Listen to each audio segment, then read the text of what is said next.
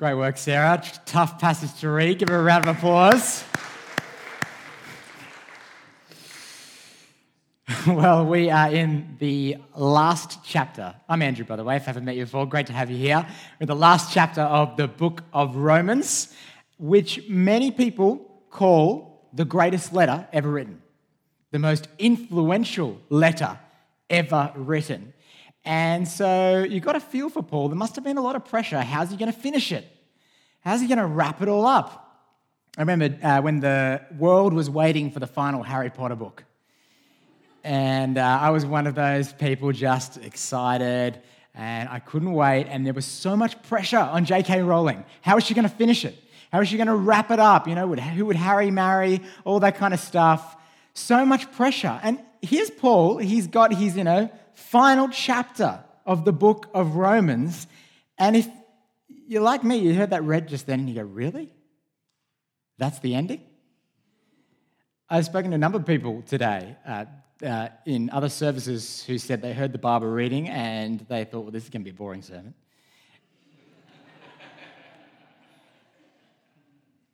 And, you kind of read it. Like verse 1 to 16 is a bunch of names, and verse 21 to 23, same thing. It kind of feels like the credits at the end of a movie. You go to the cinemas, you watch the movie, the credits roll, and unless you're a massive nerd fan of the film, you just get up and leave because the action is finished. It's all happened. And, sure enough, many people, when they preach through Romans, they do Romans 1 all the way to 15. And if you're lucky, they might mention Romans 16, but most of the time it doesn't even make it onto the preaching schedule. Just move on to the next series. You know what? As I've been reflecting on this chapter over the last week, there is treasure here for us, 6 p.m. There is gold here for us in this final chapter of the masterpiece of the book of Romans. So let's dig into the gold. 3 things Paul wants to say to us as he finishes this masterpiece book. Number 1, workers. Appreciate the workers. Paul has been talking throughout the whole letter about the gospel. This good news of Jesus Christ, God's King, God's Savior, who brings forgiveness and mercy.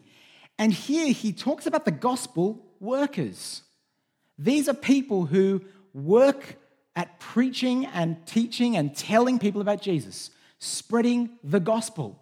He lists 26 different people who are working for the gospel. Now, most of them aren't in full-time paid ministry, by the way. These are people who, worked other jobs, and yet they volunteered and passionately served by sharing the good news of Jesus. They were gospel workers. We can often get this impression that the Apostle Paul, who's writing this, was some kind of spiritual lone ranger. Like he went out on his own and he was a pioneer planting churches left, right, and center. He didn't need anyone. He was just out there solo. But he needed people. This is his team. He had a team of people around him serving alongside him. I just finished watching the 3 Lord of the Rings films, extended editions, of course. And this is Paul's Fellowship of the Ring. This is Paul's Avengers from Marvel. I mean, this is his team. This is his crew. And this is just the Church of Rome. He wrote to 26 of them, greeting them. See, one of the beautiful things about the church is we are a team, a gospel team.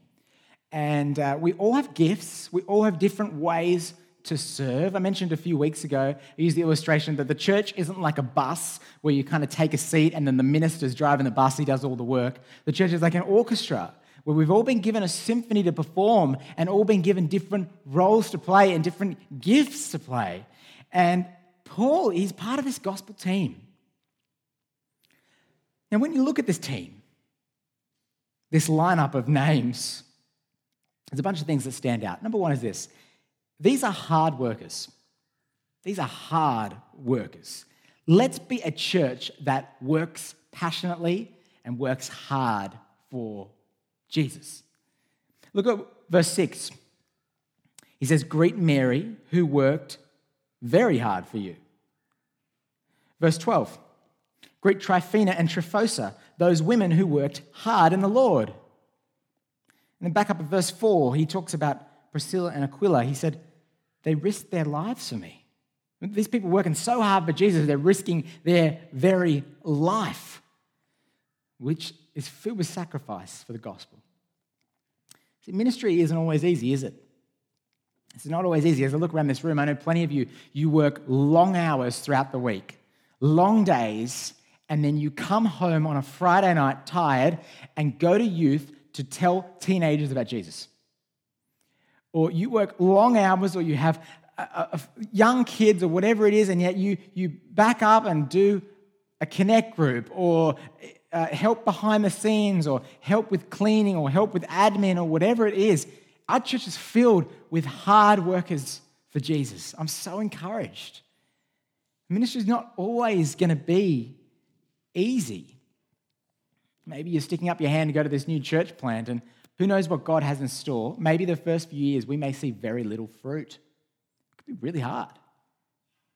Maybe you're trying to get a little Bible study off the ground in your workplace, and you're facing ridicule from colleagues. It's hard. But the reason why these people are so driven to work so hard for the gospel, I think, is because they know the gospel. God's grace. They're motivated by God's amazing love for them, that even when they had run away from God, He still loved them and gave up His Son for them. And they're driven by that grace and that love. They're working hard for Jesus.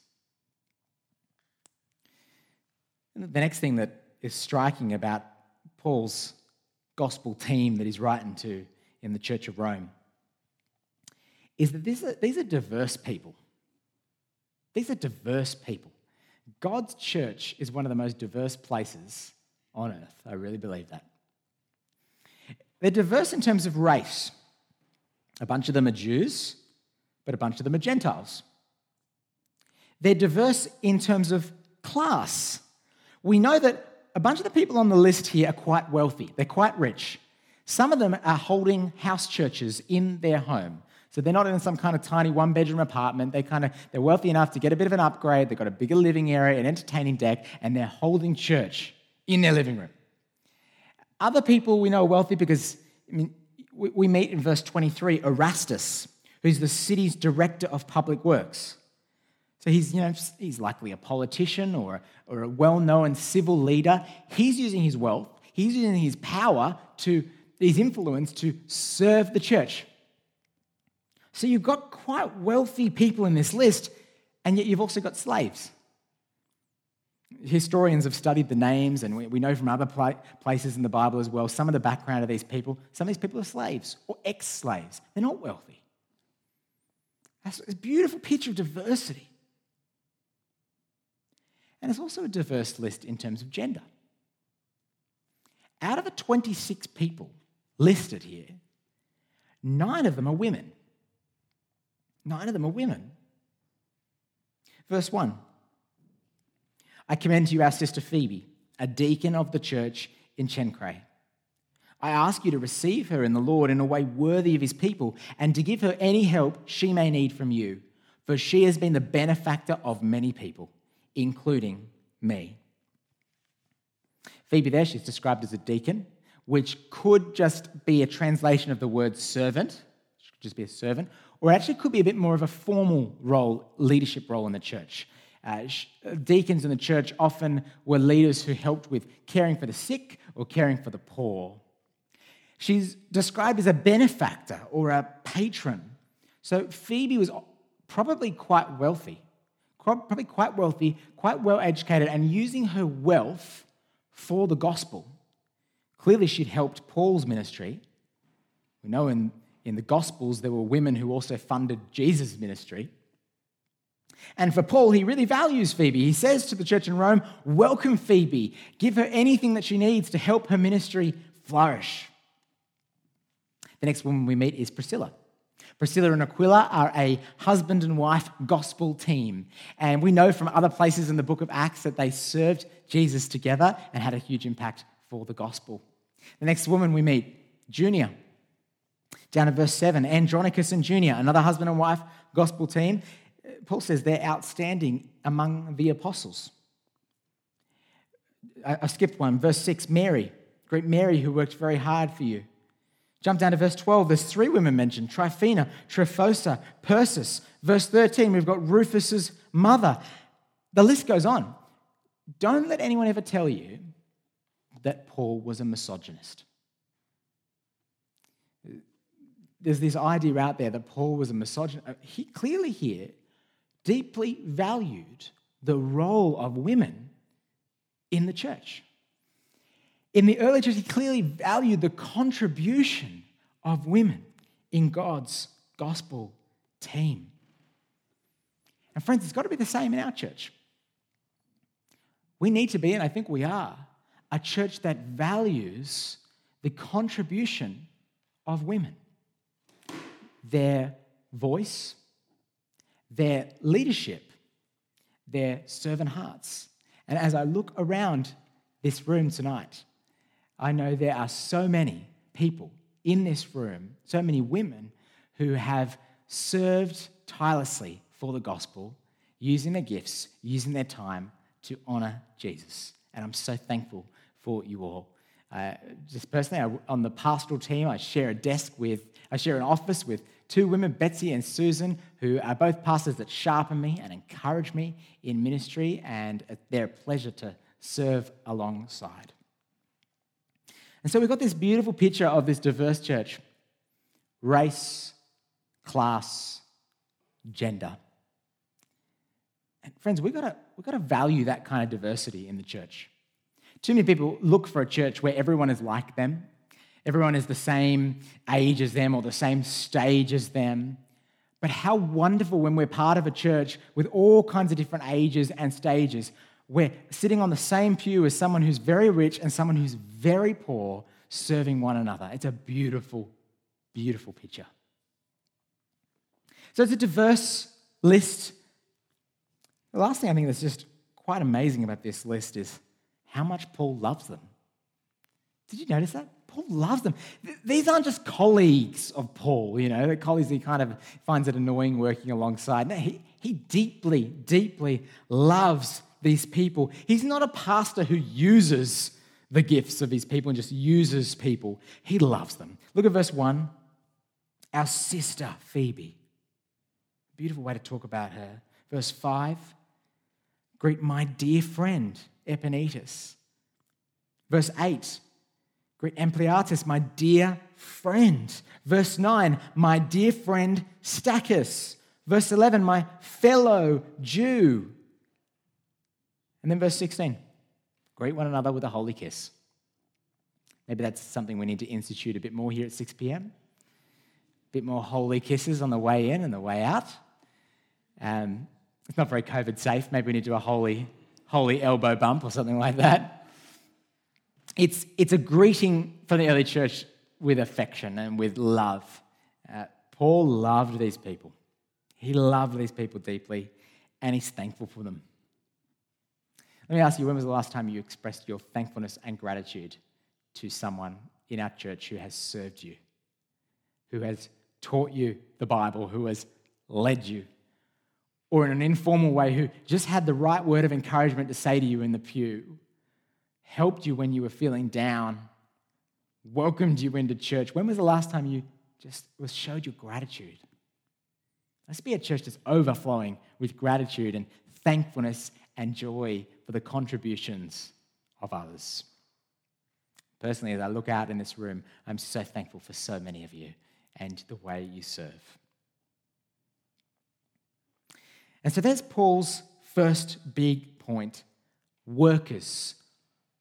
Honor and appreciate the workers, this diverse group of people who are working hard for Jesus. But there's some people that Paul doesn't want them to welcome.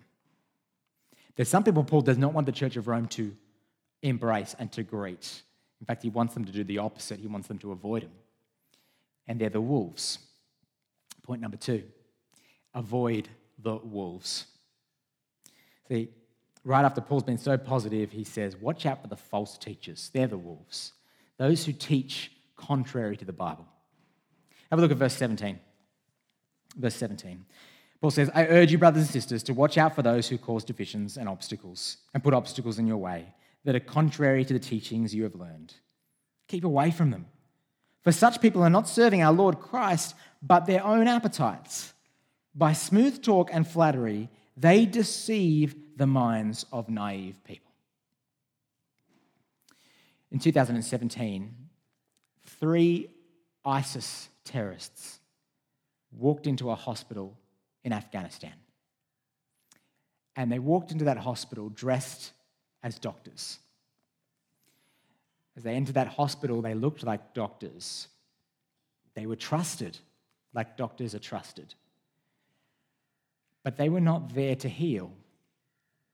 They were there to harm. And on that day, tragically, 38 people lost their lives. And the Bible, often when the Bible talks about false teachers, it describes them as wolves in sheep's clothing. They're people who, like Paul says here, they have smooth talk and flattery. They sound like Christians and they speak things that seem really cool and attractive and they seem trustworthy, but they're actually there to deceive, to lead people astray. And the way you can tell them is whether they teach things that are in line with the Word of God or contrary to it. We believe the Bible is God's precious Word. And when someone speaks and says something contrary and doesn't repent and doesn't retract it, but keeps preaching it, we need to avoid those people, Paul says. And you've got to know there is false teaching around today. There still is. When someone says, oh, that passage of Scripture, it was written a while ago and, it kind of meant something different to the people back then. And, if we're really going to be relevant to culture today and, if we want to see the church to grow, we've got to adapt with the times. And so let's just leave that out or let's interpret that differently. Or someone who preaches something different about God's view of how you become a Christian and whether you're saved by being a good person. Or preaches something different to what the Bible says about marriage or sexuality. Or whether the historicity of Jesus is important or not. This false teaching is alive and well today.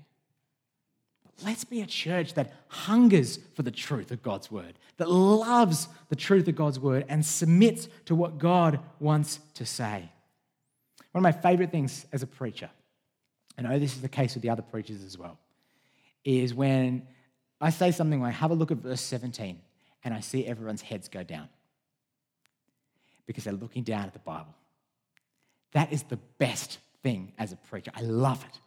Because you see people following in the Scriptures. That's where the power comes from. That's where the authority comes from. And it means I know people are checking that what I'm saying isn't made up, but that it's there in God's Word. So we've got to love God's Word and embrace it. Well, Paul says keep away from these people that teach false teaching. I think, really? I thought we were told to be a church of unity. I thought unity was really important. Why would we want to divide when someone just thinks something different to us? Isn't that the last thing the church needs, more disunity?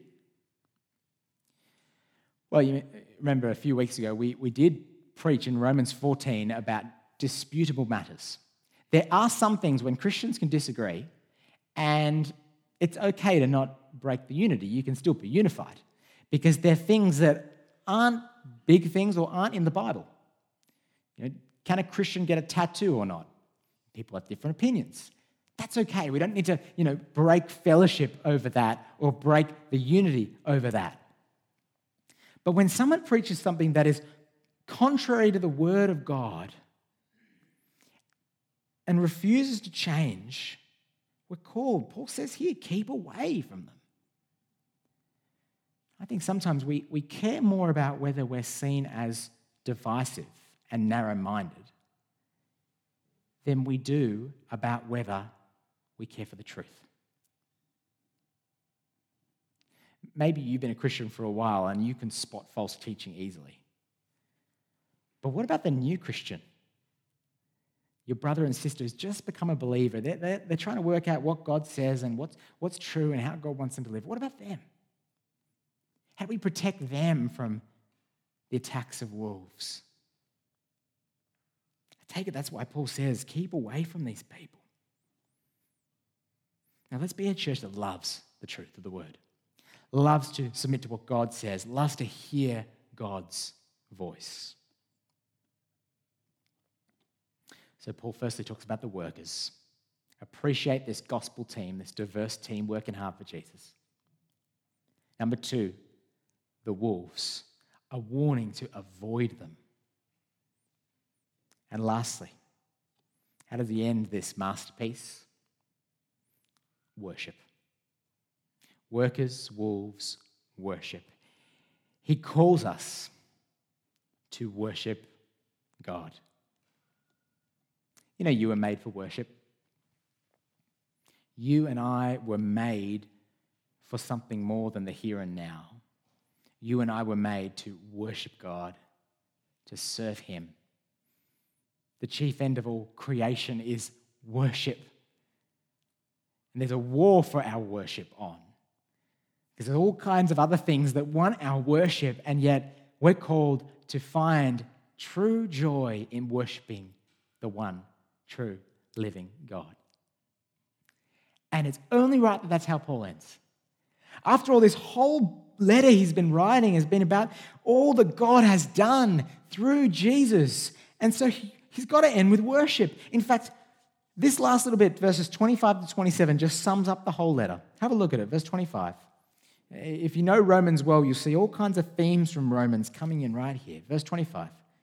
Now to him who is able to establish you in accordance with my gospel, the message I proclaim about Jesus Christ, in keeping with the revelation of the mystery hidden for long ages past, but now revealed and made known through the prophetic writings by the command of the eternal God, so that all the Gentiles might come to the obedience that comes from faith.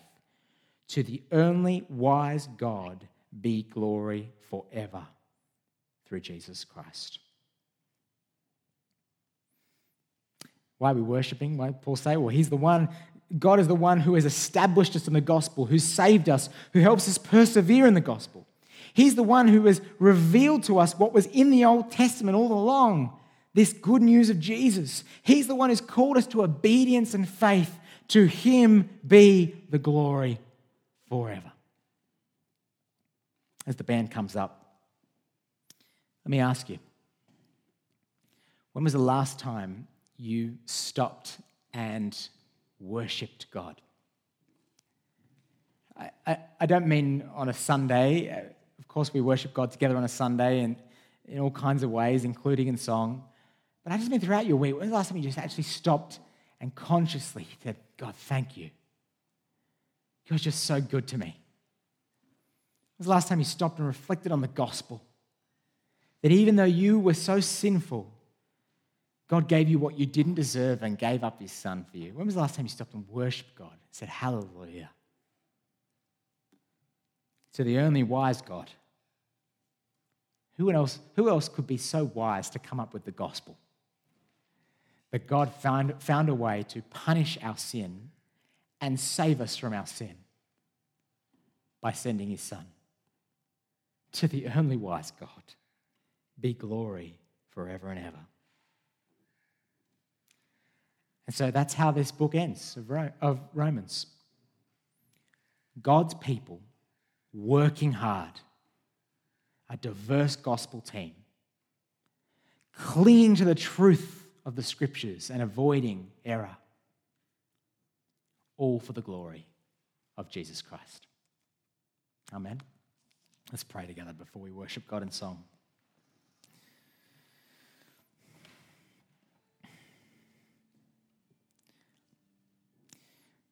God, you are worthy of all the praise, all the honor, all the glory. We thank you that you have saved us through Jesus, this glorious message of the gospel. Thank you for all the people who have been gospel workers, who've taught us about Jesus, who've led us in Jesus, encouraged us. For all the people in this room right now who are using their gifts to serve you, help us to persevere. Protect us from wolves. Protect us from false teaching. Help us to love your word and persevere. And Lord, we just want to give everything over to you in worship. To you alone belongs all the praise and the glory. We pray this in Jesus' mighty name.